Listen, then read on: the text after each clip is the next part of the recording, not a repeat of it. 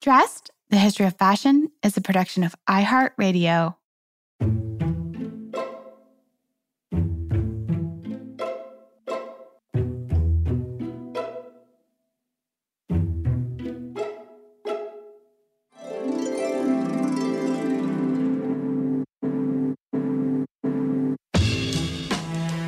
With over 7 billion people in the world, we all have one thing in common. Every day, we all get dressed. Welcome to Dressed, The History of Fashion, a podcast that explores the who, what, when of why we wear. We are fashion historians and your hosts, Cassidy Zachary and April Callahan. Dressed listeners, welcome to what promises to be the first in a series of profiles on Black American fashion designers. And this is the subject of a very long overdue volume edited by today's guest, Elizabeth Way, who is also long overdue as a guest on this show. And I have literally been cajoling Liz to join us for the past couple of seasons. Yes, because Liz currently serves as an assistant curator at the museum at FIT in New York City and was co-curator of, you guessed it, the 2016-2017 exhibition, Black Fashion Designers. Her new book, Black Designers in American Fashion, is an extension of that project and features a wonderful collection of essays by individual scholars in our field, including more than a few past dressed guests. And Liz joins us today to discuss the perhaps lesser-known career of Scott Berry, but do not be surprised if some of the other contributors to this volume join us in future episodes next season. Liz, a very warm welcome to Dressed. Liz, thank you so much for joining us today on Dressed. And I'm super excited to chat with you about Scott Berry. And one of the reasons is because I know actually so little about him. I definitely knew who he was. I knew the general kind of time period in which he worked and that, he was designing in New York. But that really was only because I had worked on the Eleanor Lambert collection, and he shows up in that collection quite frequently. So that's one of the reasons why I also think that collection is so important and so special, because he's represented in there. Was very influential and well-known in his day, and now he's kind of slipped a bit into obscurity. So we're going to rectify that today. Well, first of all, April, thank you so much for having me on. I'm a big fan. Oh, yay. So it's so much fun to be on the show. And I have to agree, I did not know very much about Scott Berry. I co-curated an exhibition called Black Fashion Designers with my colleague Ariel Alaya in 2016. And we included Scott Berry. We have some beautiful pieces by him in the collection. And his business partner actually contacted me after the show was up. And she, just left me a voicemail and said, I was his business partner. I have a lot of information about him. And I didn't have time at the moment to start researching it. But when I did my book, I knew I wanted to write on Scott Berry. And I flew out to Denver and I had a lot of great conversations with her. We've stayed in touch. Definitely going to talk more about her, but her name is Robbie Marks. And she really opened up this entire world, not just to Scott Berry, but to this really special time, I think, in New York fashion. Yes. And we're going to get to all of that here in a second. But perhaps we should start at the beginning, right? Can you tell us a little bit about his early years? And I was actually surprised to learn that Scott Berry was not his birth name.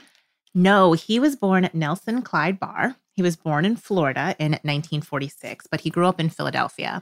And one of the most interesting things, I think, is that his mother was a very refined dressmaker. She worked for clients in Society Hill, which is a very swanky neighborhood in quite posh. Philadelphia. So he grew up around really nice clothes.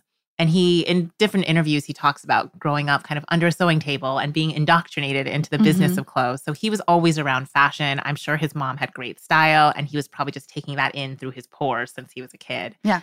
One of his sisters said in an interview that, he was sketching dresses and things at like age 6.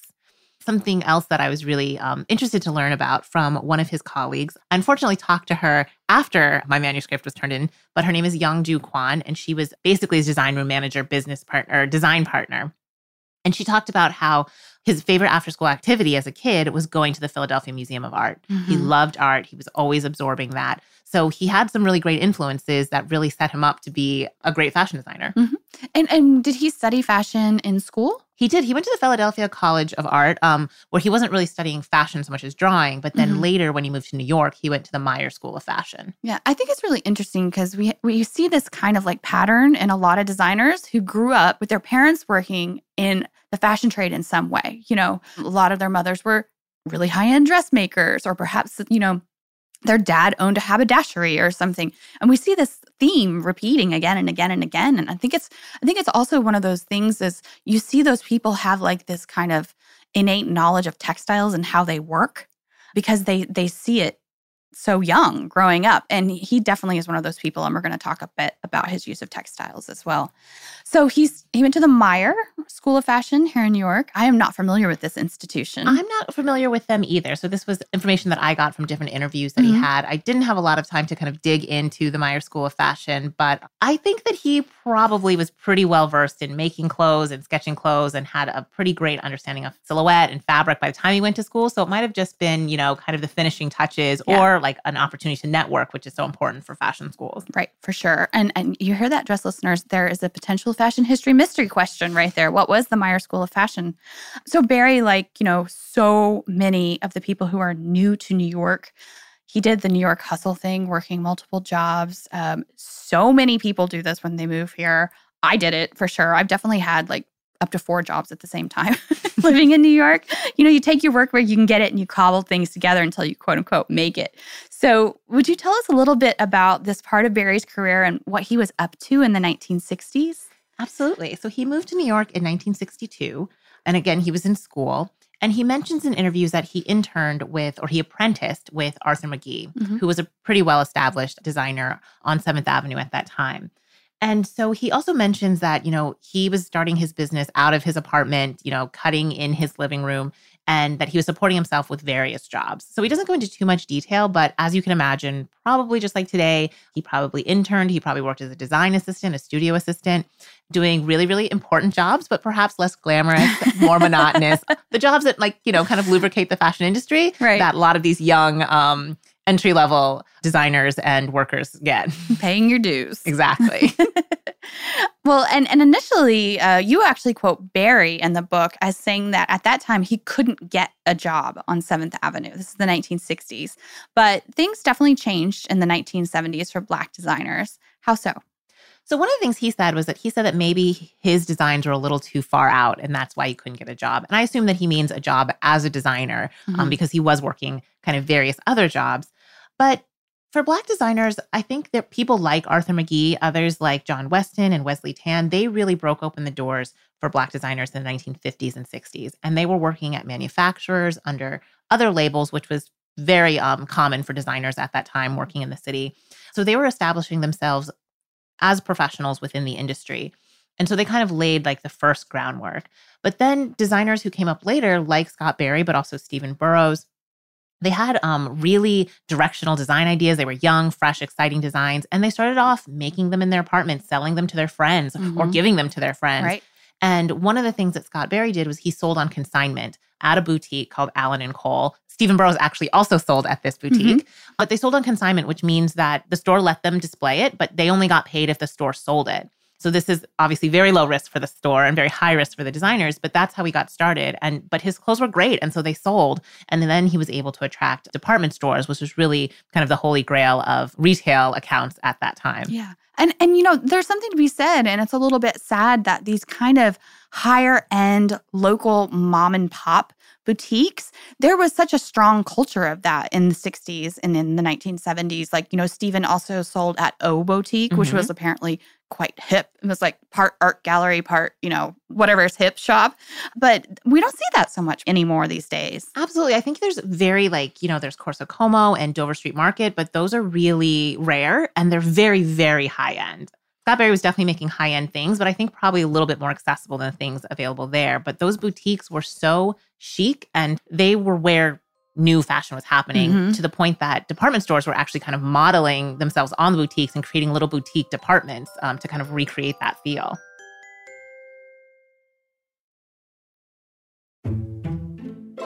So you note that Barry was, quote, crucial in creating the new American look of the 1970s. And I love this so much because American fashion has some very important milestones. I would argue that the 1940s were certainly one of those milestone moments when American sportswear kind of rose to prominence during World War II. And the same sort of ethos of practicality and comfort and minimalism. This was once again heartily embraced in the fashions during the 1970s by designers like Halston, like Stephen Burrows, like Diane von Furstenberg, and Barry. And one of the interesting things that I think connects all of these designers is their love of knit jersey. So could you talk to us a little bit about Barry's overall aesthetic and the significance of jersey in his work specifically? Absolutely. So Barry his aesthetic was very sophisticated and very glamorous. So even though it was very cutting edge and kind of young, it was really pared down. He was really interested in like long, clean lines, draping fabric. Young-Ju Kwan told me that he wanted to be a modern dancer when he was younger, and that his appreciation for the body in that way really came through in his designs. And so jersey was a big part of that because he really wanted to show off the body. Mm-hmm. And apparently, WWD reported that he first started working with jersey in 1966, that he was cutting dresses out of his apartment before he really established his business, but he was experimenting with it. And as anyone who's ever sewn with jersey knows, It's a very difficult fabric. I was going to say that if you didn't. Very, very hard to sew. So I'm sure his kind of experience as a child came in handy. But he started working with this fabric and he fell in love with it. You can tell from his later designs. But he was also really inspired by Madame Grey, who was also well known for working with jersey. And Young-Ju talked about how important his work with jersey was because, in her words, he revolutionized kind of evening dressing through jersey. It was comfortable. It wrapped around the body. Previously, a fancy dress was chiffon, was satin, was a heavy kind of glamorous fabric. And he really introduced this more elegance and this ease into it. And she said that it really became apparent when actresses started wearing these dresses, Scott Barry dresses, to the Academy Awards. Kind of like the biggest, most fanciest You've night. made it. Exactly. But you wouldn't have seen anyone in a jersey dress, 10 years before. Jersey was really considered more sportswear, more casual. But she especially really credits him with creating jersey dresses that were elegant and formal. Yeah. Oh, and you mentioned Madame Grey, that he was a big fan of Madame Grey's work. And I am such a sucker when designers are obsessed with fashion history also. Why do you think that he felt a connection with her? Well, I mean, I think, first of all, her work is breathtaking. Of course. It's absolutely beautiful. It's timeless. She was still working in the 1970s, doing really cool experimental things. Very sculptural. The patterns were so complex and fascinating. She was a genius. Yeah. And she'd been working since the 30s. So I think if you have to pick a designer to admire, she's definitely one of them.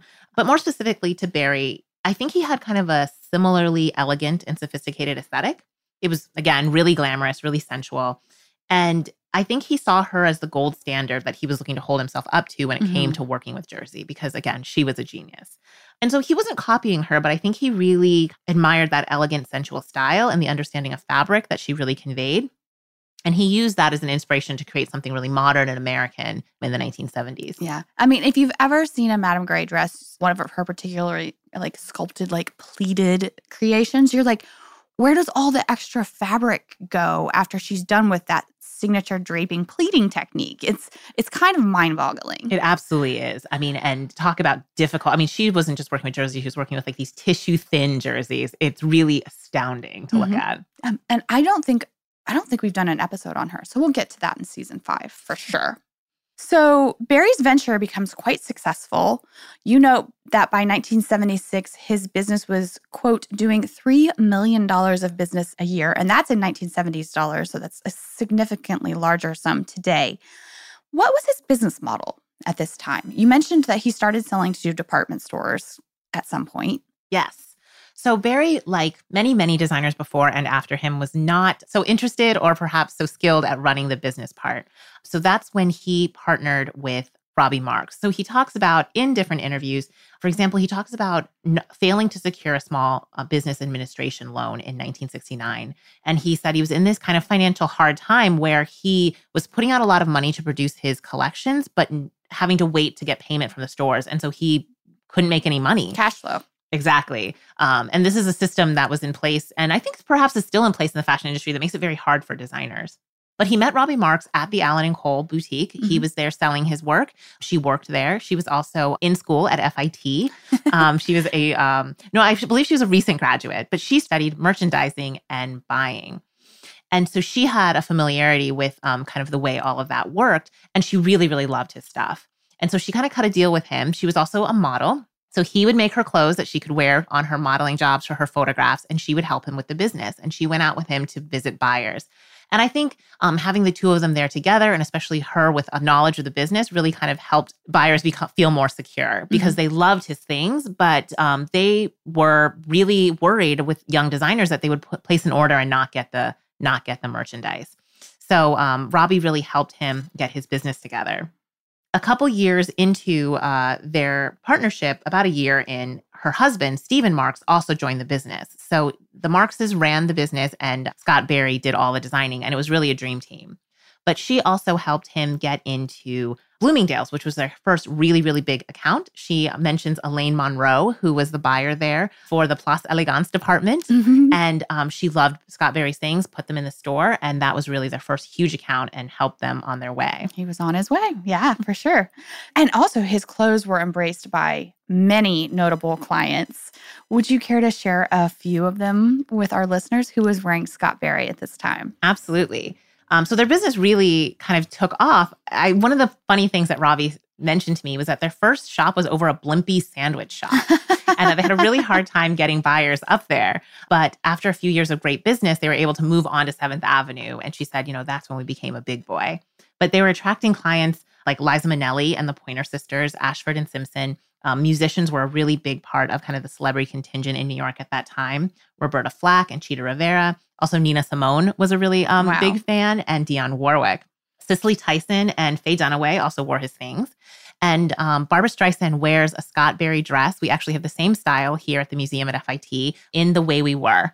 Oh, yay. On screen, too. On screen is a beautiful black and red dress. Robbie notes that was one of their most popular styles. And he also did over 100 costumes for the film of The Wiz. So he was definitely pretty popular. He also attracted a lot of great stylists, like Patricia Fields would always come to the showroom, also Eunice Johnson and Audrey Smaltz buying for the Ebony Fashion Fair. Right, which we've already done an episode on, listeners. So if you want to learn more about that, you can go back to that episode. And Jacqueline Onassis actually saw some of his things in a department store and requested to come to the studio. And Stephen Marks talks about how they had to shut down the studio. They had to, have all the security in, but Mrs. Onassis came in and shopped. That's incredible. I mean, talk about knowing that you've really, really made it at this point.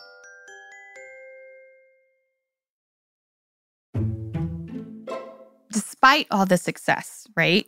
One of the things that I found really interesting in your essay is, despite all of this, and how lauded he was, racism continued to rear its ugly head on 7th Avenue. Can you tell us a little bit about the challenges that he faced having white business partners? And also, there was this one just horrific incident surrounding some fallout regarding a denim ad that he did in the 1970s. What was going on there? Robbie and Stephen talked about how they would get hate mail because they were a Black and white company, and that people would write in and make their complaints, which is kind of crazy to me. And Stephen specifically mentioned this ad in the New York Times. I haven't actually been able to find the ad. So if anyone finds it, please contact me. I will keep an eye out for you. Yes. I'm in there all the time. So in the ad, Barry is pictured fitting a pair of jeans. It's for a denim line that he's doing on a white model, posed in the way fashion designers are posed, like they're working. And people were outraged that this Black man was, touching a white woman in this advertisement, and they got hate mail. Stephen Marks really talked about how disturbing that was, and how, kind of in New York, in the city, in the fashion industry, people didn't really kind of show that kind of vitriol. Of course, there were kind of more subtle ways, but that across the country, it really sparked outrage. When I read that, I was like, what? Wow. Something else that really struck me was Robbie talking about, she was very young when she partnered with Scott Barry. So not only did they face kind of racism on one end, but also sexism. She said that once she was in a meeting with fabric buyers, and they're sitting in the meeting, sitting, waiting. And finally, one of them turned to her and said, "When is your father coming?" And she was She's just like, I'm part owner of this business, sir. Thank you. She ran this business. And so those things kind of really astounded me that, the business was different in the 70s, hopefully much, much more different than it is today. Yeah. But both of those things were stories that really stuck with me. Yeah, for sure. You mentioned that you have a lovely collection of Barry's garments here at the museum at FIT.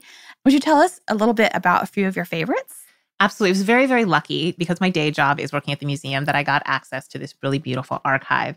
And in my chapter, I kind of go in depth about how they're made. So a few of my favorites. The first one was donated to us by Audrey Smaltz. She wore it as the commentator of the Ebony Fashion Fair in 1971. And it's this black halter neck dress with kind of a keyhole around the waistline. And it kind of crosses over and ties around the neck. And it has this kind of long flowing skirt. And it's just really sensual and elegant. It's like this black jersey. And I have a picture of her in the book sitting in this director's chair announcing and kind of draped in this beautiful dress. Lounged out. Another one of my favorites was donated to us by Naomi Sims. She donated a few things to our collection, and it is that red and black dress, the same style that Barbra Streisand wore on The Way We Were. And it has this top that's 3/4 sleeves and red jersey, and it wraps around the body and ties at the waist, but then it's kind of like a mock cardigan that wraps around a black shell. And it's just really elegant. It looks really comfortable, but it's so, so beautiful. And the black and the red are just really stunning against each other. And there's something like a touch 1930s about that dress to me. Absolutely. What's so interesting is that it's so soft. There's no structure. But if you look at it, they actually have like kind of padded shoulder heads in the shoulders to give it a little bit more body. So it was a really unexpected kind of touch of like harder construction in this very soft jersey dress. Yeah, it's beautiful. So speaking of favorites, as I was finishing reading your essay on Barry, I realized that perhaps, and I can't say for certain, but perhaps one of my very favorite pieces in my closet might have been designed by him. And it's a Cresia dress. So it doesn't have a Scott Barry label, and it's a Cresia dress from the 1980s. It has like this V neckline that's very, very low, perhaps shockingly low. Like it terminates like between the breasts, if not like a little bit further down. So it's quite sexy. And then all around that edge of the neckline, it has this really stiff tulle that kind of waves and sticks out. And it was actually, this dress was given to me by my former mother-in-law in the early 2000s. It had already been in her closet for many years, and she didn't want to get rid of it because she loved it so much, but she didn't fit in it anymore. At that time, I did fit in it. I do not, for the record, fit in it anymore. It's like a size 2, 4, and I am not a size 4 anymore. But Scott Barry was designing for Cresia in Milan. Yes. What was he doing there? So around the end of the 70s, about 1979, he broke his partnership with the Marxes and he decided to move to Europe. So it's not 100% clear why, because his business was really, really successful. But Young-Ju Kwan talks about how much he loved the arts and, dance and going to museums. And Robbie talks about how much he loved Europe, how much he loved spending time there. So perhaps he just had enough of the fashion industry in New York. And so he moved to Milan. And from 1986 to 1988, he worked for Cresia. He was still a very talented designer, and obviously he knew knits so well, so it was such a perfect fit. And then he started working for Kinshido, a Japanese manufacturer.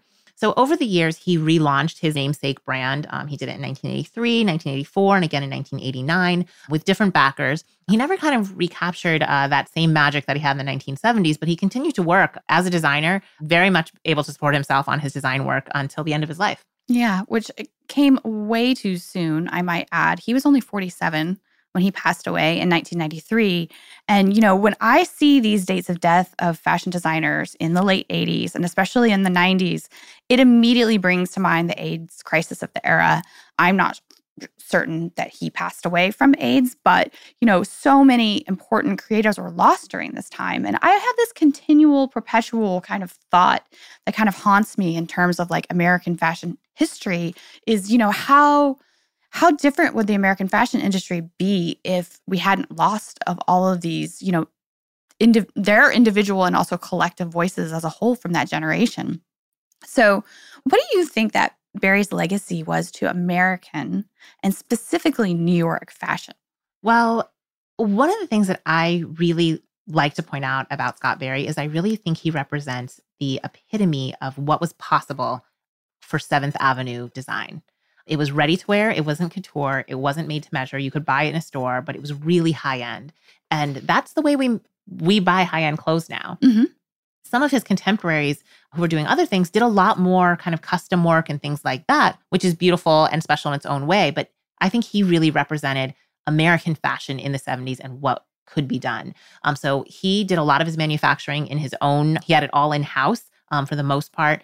And He trained his stitchers, his manufacturers, his machinists to handle the jersey. If you look at his dresses, there's all different kinds of stitchings, mostly machine stitching, a little bit of hand stitching, but you can almost see like the women in these factories kind of putting these things together and really using this expertise that I think is really demanded of the type of clothes that he made. So I think that it's a really important story because his clothes were so beautiful, because they were so influential. So many famous people wore them. People saw pictures of them. That's what the 70s looked like. Yeah. But I also love this idea that this is what New York fashion was. Yeah. And this was really what it was good at. And I think he was a huge example of that. Yeah. And this was that moment, that kind of like that moment when everything kind of started to pivot in terms of, things were still definitely made here from beginning to end. But this is that moment when everything shifts and things start to go overseas. So it's kind of like that really beautiful kind of golden age of 7th Avenue, between the 1940s and the 1970s. Absolutely. And he was definitely part of that. And one of my favorite things that I kind of came across is when I was doing Black fashion designers, I was actually speaking to Hamish Bowles, doing a little bit of press. And he said to me, he is a very knowledable and renowned collector. Super knowledgeable fashion history, too. He has a beautiful, beautiful collection. He's been on the show. Oh, great. He's just a wealth of knowledge. But he said to me, he was like, I have pieces by Scott Barry. I knew of Scott Barry, but I didn't know that he was Black. I just knew that he made great clothes. And I think that Scott Barry would have loved that because he really is such a great American designer. And so I do hope that more attention comes to him in the future. Yeah, for certain. And speaking of more attention, your book, Black Designers in American Fashion, is now out. What can our listeners expect to learn? And who is represented in the book, both in terms of subject and also contributing authors? Well, I was really, really lucky in creating this book and editing this book because I had such an amazing group of scholars to work with.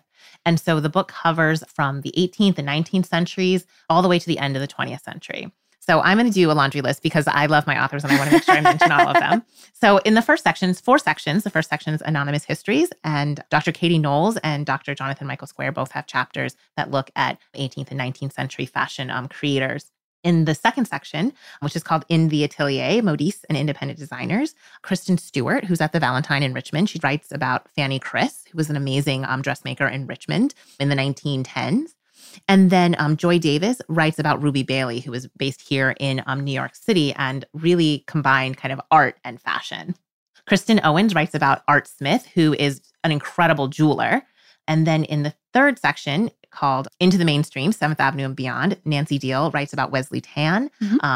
Darnell Jamal Lisby writes about Jay Jackson, and Ariel Alaya writes about Dapper Dan. So like really, really different designers, but really amazing stories and all kind of based in New York. And then the last section, which is where my Scott Barry chapter is, it's called The Star Designer, National and International Impact. Tanya Danielle Wilson Myers writes about Stephen Burrows, another essential 1970s designer. And who's also been on the show. Yes. He's absolutely amazing. That's one of my all-time favorite interviews we've ever actually done because he's just so wonderful and charming and just like a magical human. Yeah, he definitely seems that way. He also hasn't aged at all, which is definitely magical. And Eric Darnell Pritchard writes the last chapter on Willie Ware and Patrick Kelly Paris. So I couldn't resist kind of throwing in Patrick Kelly. He's not, I guess he is an American, but not an American designer since he worked in Paris. But he makes some really beautiful comparisons between Patrick Kelly and Willie Smith. Yes.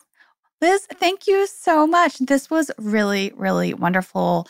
Everybody, please run out, grab a copy of the book. Again, it's called Black Designers in American Fashion. And it's just a really, really fun read. Thank you. Thank you so much for having me. This was so great. Liz, thank you for joining us today, and congratulations on the release of your book, Black Designers in American Fashion. We cannot wait to see what you are up to next. Okay, well, I might just have a little inside track on what she's up to next. So I'm just going to say, don't worry, Liz is going to be back in the near future because she has been working for a while now on a project that hasn't been released. And let me just tease said project by saying that it's quite scrumptious. And we can't wait to tempt you with that deliciousness when it is out of the oven. That's a little cryptic, but it is a clue. So that does it for us today, dress listeners. May you consider if there are Black designers in your wardrobe and celebrate them if so, next time you get dressed. We love hearing from you all, so if you'd like to write to us with a question or an episode suggestion, you can do so by emailing us at dressed@iheartmedia.com. You can also DM us on Instagram at dressed_podcast, which is where we post images to accompany each week's episodes. You can also follow us, of course, on Facebook at Dressed Podcast without the underscore. Thank you, as always, to our producers, Casey Pegram, Holly Fry, and everyone else at iHeartRadio that makes the show possible each week. We will catch you on Thursday.